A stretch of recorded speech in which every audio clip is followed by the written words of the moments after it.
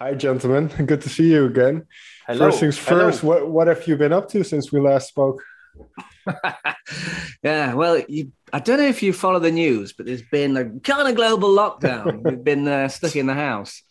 We have got out recently to play some gigs and stuff, but it has been a furtive period of self-isolation, and good things have come out of that, hopefully. We've been And making now, and music and now, keeping and busy. now our country's run out of petrol because of Brexit.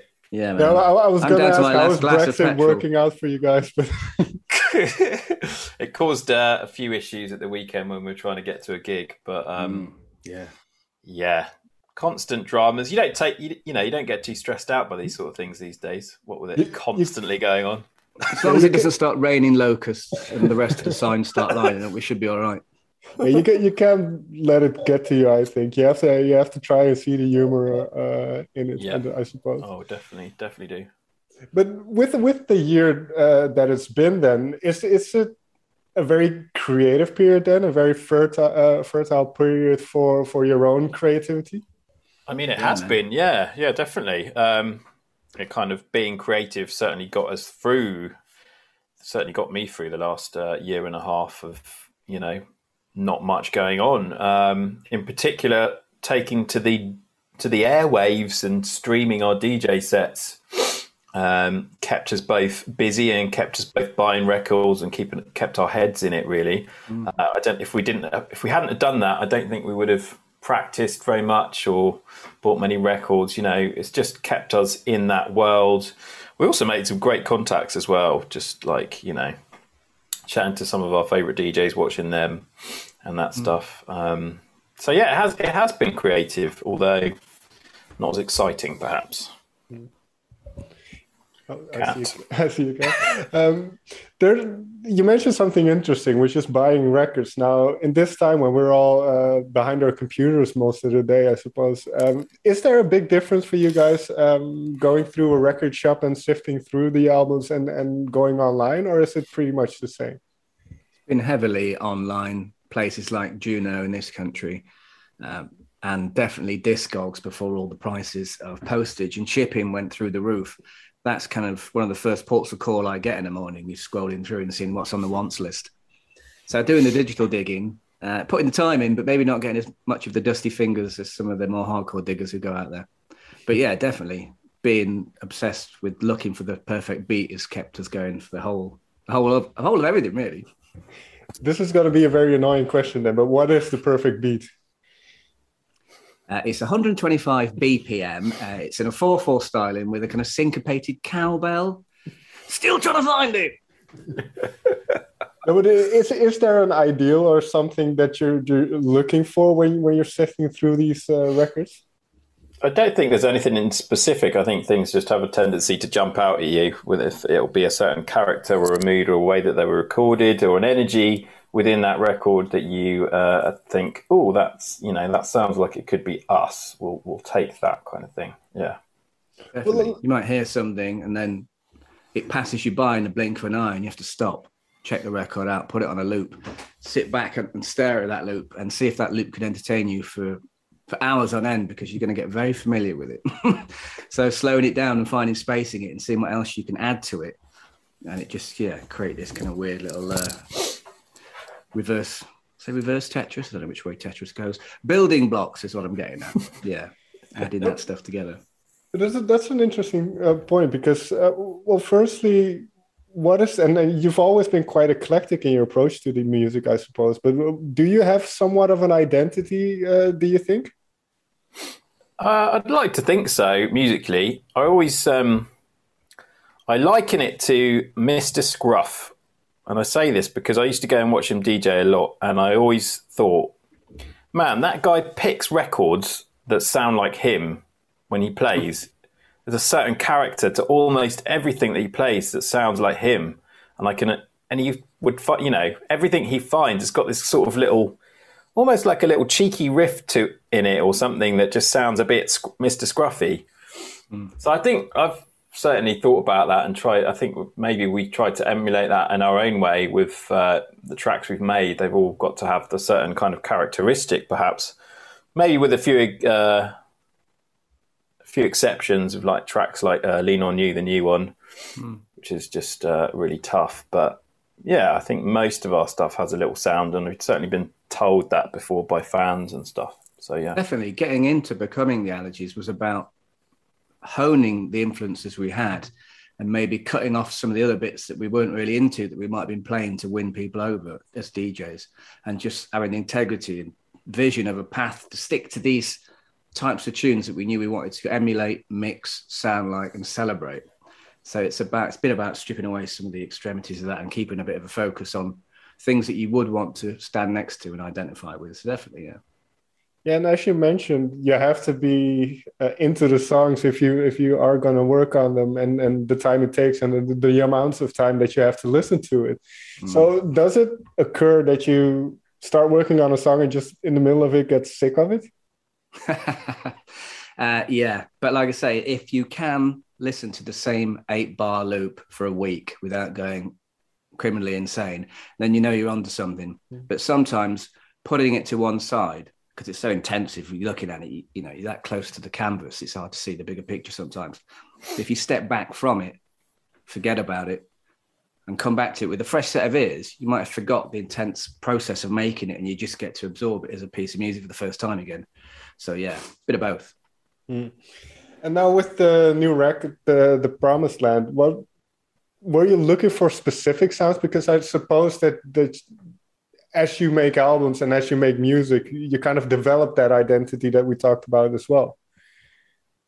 I don't know. I don't know if we were looking for specific sounds. I mean, it's funny that the records ended up having a very positive message in the end. And I don't know how intentional that was during the writing process, but tracks like Are You Ready, Lean On You, Promised Land itself, Love Somebody, they're all kind of positive with a positive message. And the idea was with the album, certainly with the artwork and the concept of it all, was that, you know, we were emerging from something and looking to a better place, a promised land where we could all live better lives and be better people, man.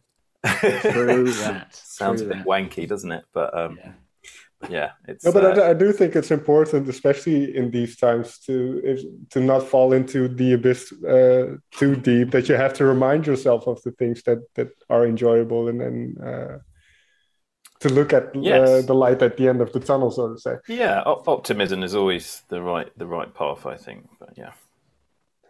Did you expect to make an album this quickly then? This is just how quick we work, really. Okay. We could have another one out tomorrow. Yeah, it's just about learning the quality control, judging what is a good period of time to let an album breathe. But because it's our passion, obsession, income, life, we do it all the time. So you're just racking up demos, and it's just how much work you're willing to put into those to flesh them out into songs to become albums, and then start the whole campaign. Because you have to hand it in quite a while before it all comes out, because we like to make sure there's some consistency to the whole campaign, from the artwork to how the singles progress, to judge what's a good one to open with on the radio, some curveball to establish like a new sound for that album. So it is also like we've got a very dance music approach to making music. You know, it's samples and stuff for the main part. So it is quicker to put that stuff together than perhaps it would be to, I don't know, get an 8-piece band and learn all these songs and rehearse them together, and then go into a studio and multi-track them, and you know, all that stuff. So perhaps that's where a normal band would take longer, or it would take them longer, and because we've got more of a dance music approach, I think it ends up being faster. That's right. Some of these might have been written in an afternoon and then just finessed, you know, and some might have been laboured over and pulled apart and reassembled over the course of a year. But it just depends on the quality of the loop and how much you're willing to let that drive the song. If you go, that's as good as it is, as it needs to be, or whether you need to embellish it to put your own signature sound on it, so it at least looks like you've contributed something more than just stealing 8 bars. Well, when it comes to those samples, and this is a question I've always had, and maybe it's a stupid question and a bit boring, but is it just as easy as you can use whatever, or is there a whole legal side to it that you have to clear everything, and how does that work? Because can you just pretty much use what you want, or is there a whole structure to it? You can't use what you want these days. It depends, I think, what level you're at. And now that we're emerging as more successful artists and getting our music on adverts, we have to be a lot more careful and think about what we're doing. For the most part, the samples that we use are pre-cleared. Sometimes the label have to clear some. So yeah, no, there is definitely consideration that's gone into it. Picking out hopefully just a couple of key hooks from maybe 2 different records or something, and then peppering it with other stuff that we've got in our libraries, certain hits, this, that, and the other, and then of course layering over our own instruments with our session guys and vocalists and stuff as well. So, but yeah, normally there's 1 or 2 main hooks from a record that we're clearing for sure. And was there, you mentioned kind of how an album like this starts to take shape. So was there a key song that kind of got the ball rolling? Yeah, it was Promised Land, what became the title track, really. Just went away for a camping weekend and reconnected with some friends and with some nature, and had a few spiritual moments by a campfire, and then came back and couldn't think about anything other than these songs and samples I'd been hearing in the past, and trying to make sense of them and put them together, and kind of it just took a life of its own on. And when it felt such a great spiritual record to make, that it felt like a great centerpiece for an album, and everything started to hang off of that conceptually and vibe wise.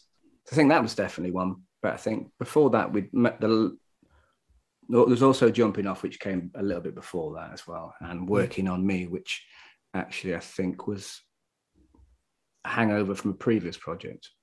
Okay. But I think in terms of the heart of the album, it was Promised Land, I think. Well, let's take Promised Land then, because it is the title track. This concept of the Promised Land, you kind of alluded to it earlier, but this optimistic notion of a Promised Land, what does that mean to you, or how do you perceive that concept?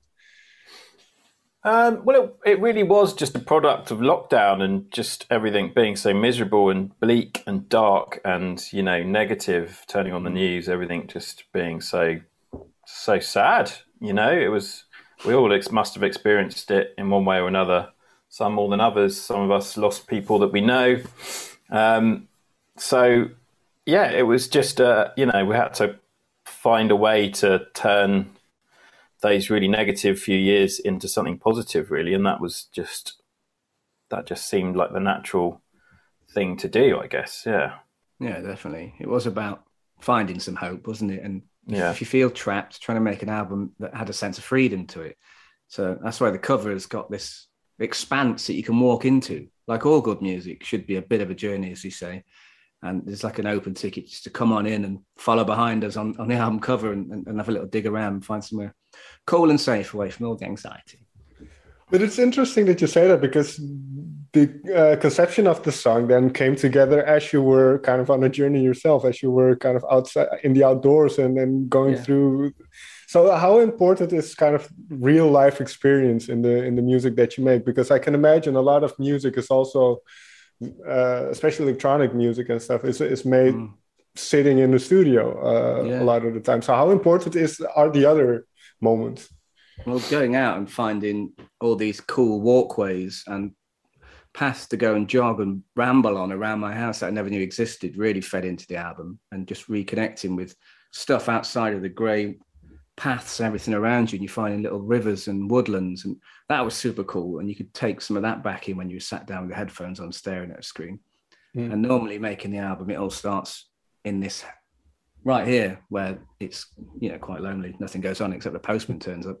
But during lockdown, my girlfriend was working from home as well, so I actually had someone with me the whole time. So I was with more people during lockdown than I would be normally, just sat in the house for weeks on end of moment. Oh, that's good. You also mentioned, I gotta get it right, Working on Me. I think you mentioned Working on Me as a leftover from the previous album. I found that an interesting one because it kind of has vocals in it, but not really, and there's a very hypnotic quality, not repetitive. That's not the right word. But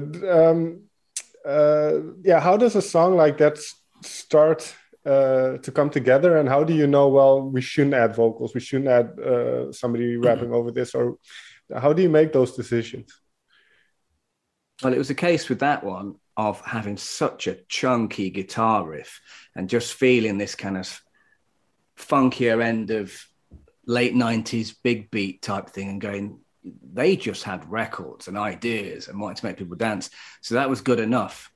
So once you got the chunk of that together and a few extra samples, and you start beefing the drums up, you at that stage, you're like, right, we could get a rapper on or a vocalist and make it a song, but we were very much in the headspace of returning back to our roots with the first album and making more cut and paste sample stuff. So then you have to go digging for a sample in the same key that you could work with the vocal in. And because the vocals on that record are from a entirely different speed, entirely different genre, and the original samples covered in drums and music, had to extract it using EQing and pull out lyrics and words and then cut that up to make a riff. So if you hear the original samples, you wouldn't know where it come from, essentially. I remember thinking with that record that it was too repetitive and like the intro wasn't like right. And I know we tried lots of different arrangements with it, but then just went back to the original one, and yeah, it does work, doesn't it? Yeah.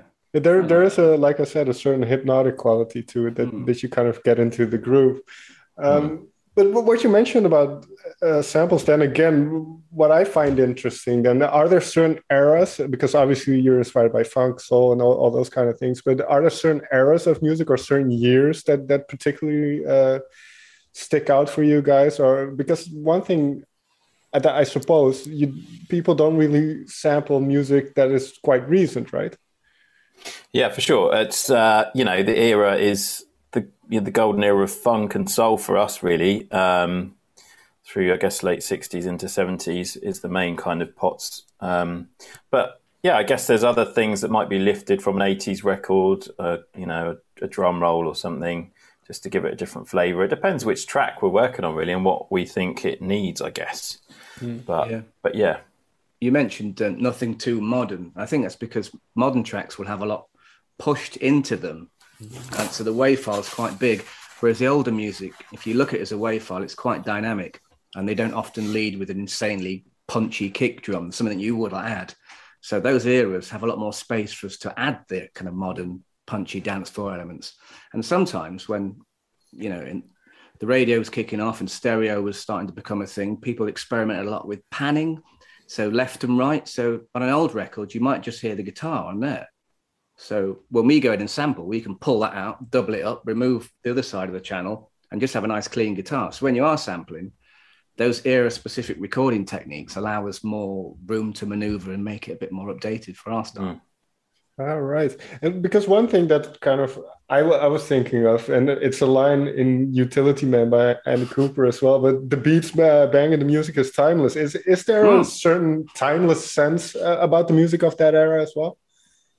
I think so, for sure. Yeah, for us, it's totally timeless. And I guess we're just trying to put our own twist on it, really, and make it a little bit more accessible to people that maybe it sounds a little bit too old to. So, yeah, putting our fatter drums behind it, a more modern bass or something, but not overdoing it, not overcooking it, and just trying to give the records the respect they deserve, really. Because if you just go chucking around huge bass drums and stuff, then it's just doesn't feel like it's doing it justice, and it kind of takes away from the longevity of it. I think if it's just over pushed, overworked, it's not something you can listen to all the time. I don't think we would pepper our things with modern gimmicky type things that would date it.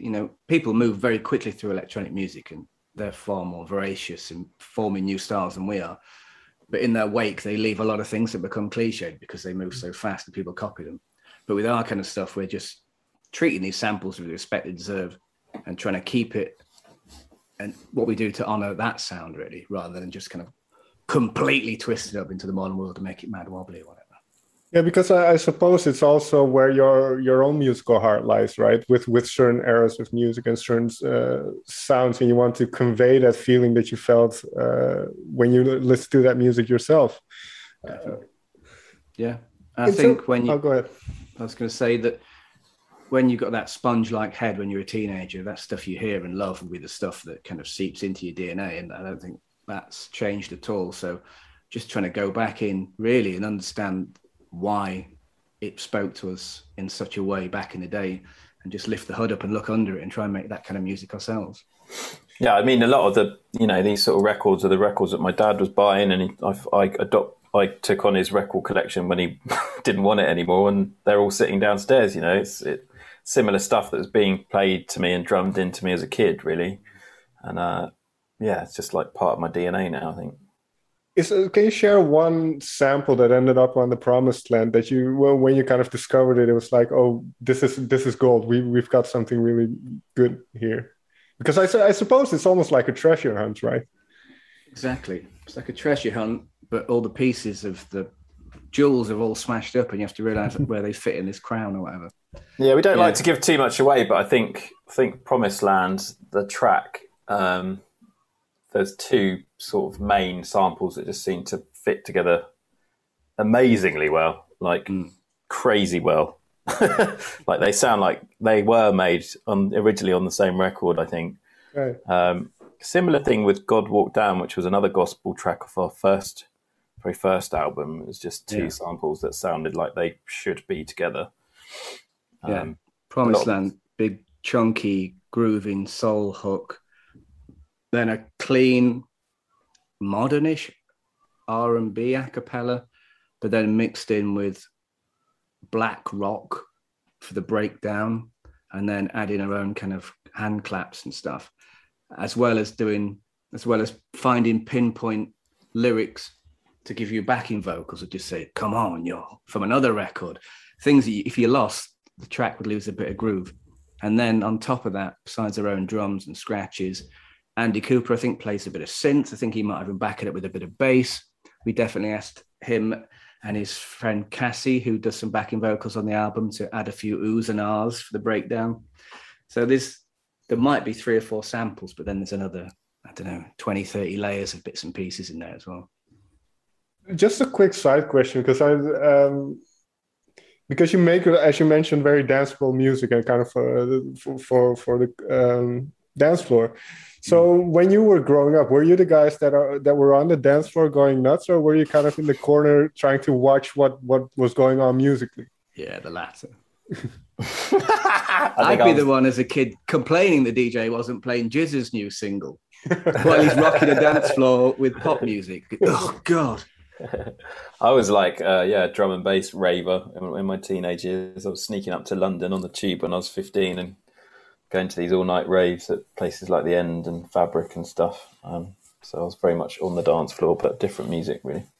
But so it was early on that you kind of both realized, well, I want to do this. I want to manipulate music and make music and go into this kind of world. Yeah, just seeing other DJs, really, and sort of realizing that people can do that for a living, and that's what you can dedicate your life to doing that sort of thing. It was a big realization. Definitely. Seeing all the early DMC style DJs, Cash Money, people like that through the 80s, 90s, and then hearing mixtapes by people like Andy Smith, DJ Yoda, Z Trip, Cold Cut, of course, and then realizing you could, do these journeys by DJs and tell stories through records, and finding crazy records to, outfox people with, and these oddball, curveball records that were amazing that no one knew about, and just set us off on the hunt, really. So that's been a kind of a consistent, and hearing those early people, who put mixtapes out that still stand up today, based on amazing selections and deft transitional DJ skills. Well, one last question about kind of the more general side of what you do.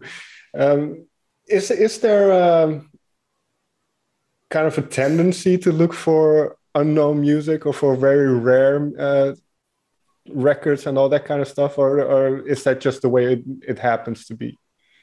Yeah, I think there's probably 2 sides to it, really. There's one side being that you want to use something that people don't really know about, just because that makes you more original, I guess. And then the other side of it is those records that everyone does know are much more expensive to clear normally. They're really well known. The Champ Break or something or whatever is, that will cost you won't make any money back from that. So it's a double-ended sword. I suppose the flip side of it is that if you did sample something huge like the Champ, then you'd probably have a instant hit, because it's been a hit before, which is it's basically what most of the fucking charts is these days, is them just sampling, hit records and redoing them. Yeah, especially a couple of years ago, or maybe even 5 to 10 years ago, they started making these electronic versions of Bruce Springsteen songs and that kind of stuff, and it topped the charts again. So it's very interesting how that goes. Then. But again, that comes back then to the timeless nature of polish a turd. Well, getting back to the album then, because we mentioned Andy, but there's Lyrics Warners on the album, Marietta Smith. There's all kinds of people on the album. So Andy Cooper, it's kind of, I get why you work with him, because you have a lot. What do you base your collaborations on? Do you kind of, when, for instance, Utility Man, do you kind of immediately know, well, this is good for Andy? That funnily with that track, I was always gunning for Andy on that track, and Andy wasn't keen on the idea at first because he thought it was too obvious. I think Andy often wants to go in a slightly more off-piste route with us and not be too obvious. But I just heard it. I was like, man, you're the right person for that record. That's a classic hip-hop jam. That sounds like Eric B. and Rakim, or old Ugly Duckling or something. That's you. And I gradually talked him around to it, and he went, yeah, I suppose that is kind of what I do. All right, I'll do it. I'm very glad he did. Yeah, I suppose he can turn that thing out in his sleep, and he has done. Not to say it's like sleepwalking, but he's so good at it that when we give him a record like Rock, which is insanely fast and more of a lyrical challenge, and he'll labour over it crazy, and giving him like a classic boom bap beat, he might be like, come on, let's try something a bit, guess up it a gear. But we want to hear that classic boom bap beat, so... You have to give the people what they want a little bit, right? Yeah. Bruce Springsteen techno remixes. What I find interesting then is, do you keep your eye on up-and-coming talent in terms of rappers, kind of musicians? Do you keep an eye on that, or are you kind of in your own world? We probably don't do enough, if we're honest. I think we're in our own little world and probably looking backwards a lot of the time.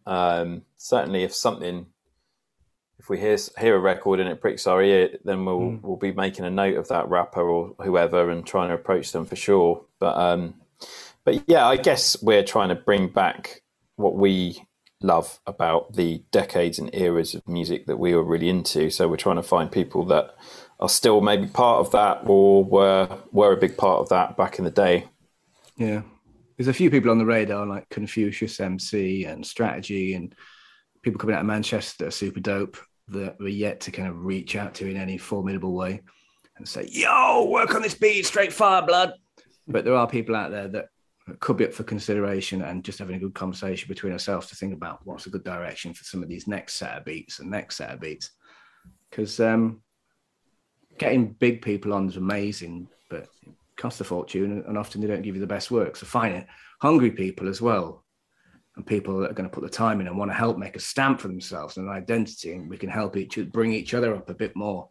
That might be an exciting next step. People that are willing to put the work in and are hungry for it is really important, and and are nice people to work with, because you can end up having to work with them quite a lot on a record in reality.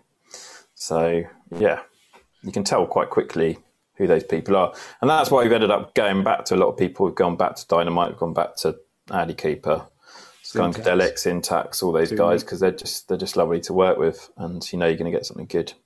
Yeah, the dream is to build that little family of people you can go back to and just develop new songs on each album, so people can see how they've all progressed and how those tunes all build in with each other in the larger back catalogue when all the dust settles and we're older men. Well, I don't know if this is a good question, but do you lament the fact that the the type of music or the type of hip hop that you grew up on and are interested in isn't really represented much in the mainstream in a way? Nah. Hip hop's got to move on, hasn't it? It's a shark. I mean, if the stuff that we loved or the stuff people, gatekeepers, considered to be the authentic version, if it was the only version anyone heard, and then no upstarts would come out of the water and offend everyone and make brand new music. So more power to anyone who wants to do anything they want to. But we got a kind of sound that we kind of know how to make. So we don't try and do stuff we don't know to seem faddish. But fair play to anyone doing anything. Yeah, fair enough. Final question then. Say the Word. When I talked to you about Say the Word, you weren't able to do any shows or anything. So now that I don't know what it's like in the UK, but here things are opening up a little bit. And I believe there are still already festivals going on in the UK and that kind of stuff. So being able to play again, what kind of energy do you enter kind of the next couple of months? Yeah, well, our summer, the first half was kind of shut down. No events were allowed to take place. And then all restrictions were lifted completely. And it was just like, and all the festivals from the beginning of the summer had been postponed back to the end of the summer. Plus we had the ones scheduled in anyway. So we had a very busy second half of the summer. And what was interesting was, I think before the Say the Word album, which was the last time we really did any gigs, we weren't really doing like main stage stuff, at the festivals. We were in the side tents or something. But we released the Say the Word album. We obviously went up a gear in everyone's eyes, in the promoters' eyes and all the rest of it. And then when we came back after the well, not that it's over, but, when restrictions were lifted, suddenly we were like, okay, we're playing main stage everywhere. Okay. And it was the first few were just like, oh, pretty scary. But it was explosive and it was great to be doing really good shows. Like every show was really good. Whereas normally that would be like one in 5 would be really good, but they were all like really good. So yeah, it's been good. It's been good. How come these shows? Well, was it kind of the eagerness of everybody wanting to be on stage again, and the audience as well wanting to experience live music again? For sure, there's definitely felt that energy from people. Yeah, a certain up for itness about it. But what I mean is, I think that we went during the pandemic. We actually went up in popularity as well. So we were given better slots on those stages. We were playing the headline slots or whatever. So we had a better audience in front of us, a bigger crowd. Both those things, I guess. Yeah. Well, one last thing then. Why do you think that is? Why do you think people, especially with the last 2 records, then FF kind of latched onto you? So it's maybe difficult to say about your own music, but why do you think people have latched on to Say the Word and now The Promised Land? Well, the cold, hard facts of it is, I think we got listened to a little bit more because we managed to get on some playlists and things like that. So that gets people who might not normally in your orbit gets their set of ears on you. So we had tracks like Felony that got A-listed on Six Music in the UK, which is massive for us, massive for anyone really. So that means, however many times a day, people who are just doing the ironing or whatever, or quietly day drinking, are hearing our song. So that kind of keeps ticking in. So yeah. I think as well, because of the lockdowns, people were at home listening to music more than they would normally. Searching through Spotify, they had extra time on their hands to discover new music and consume music. Who gets to listen to music if they've got an office job? They've probably sat there not listening to music. Whereas if you're at home, not working, on furlough, you're going to have tunes on, aren't you? So I think there was definitely a bit of that as well with the Say the Word album, and that definitely helped. Well, let's hope Promised Land kind of keeps you guys up in going in that upward trajectory. Gentlemen, thank you so much for taking time to talk with me. Thanks, man. Good to see you again. Yes, you too.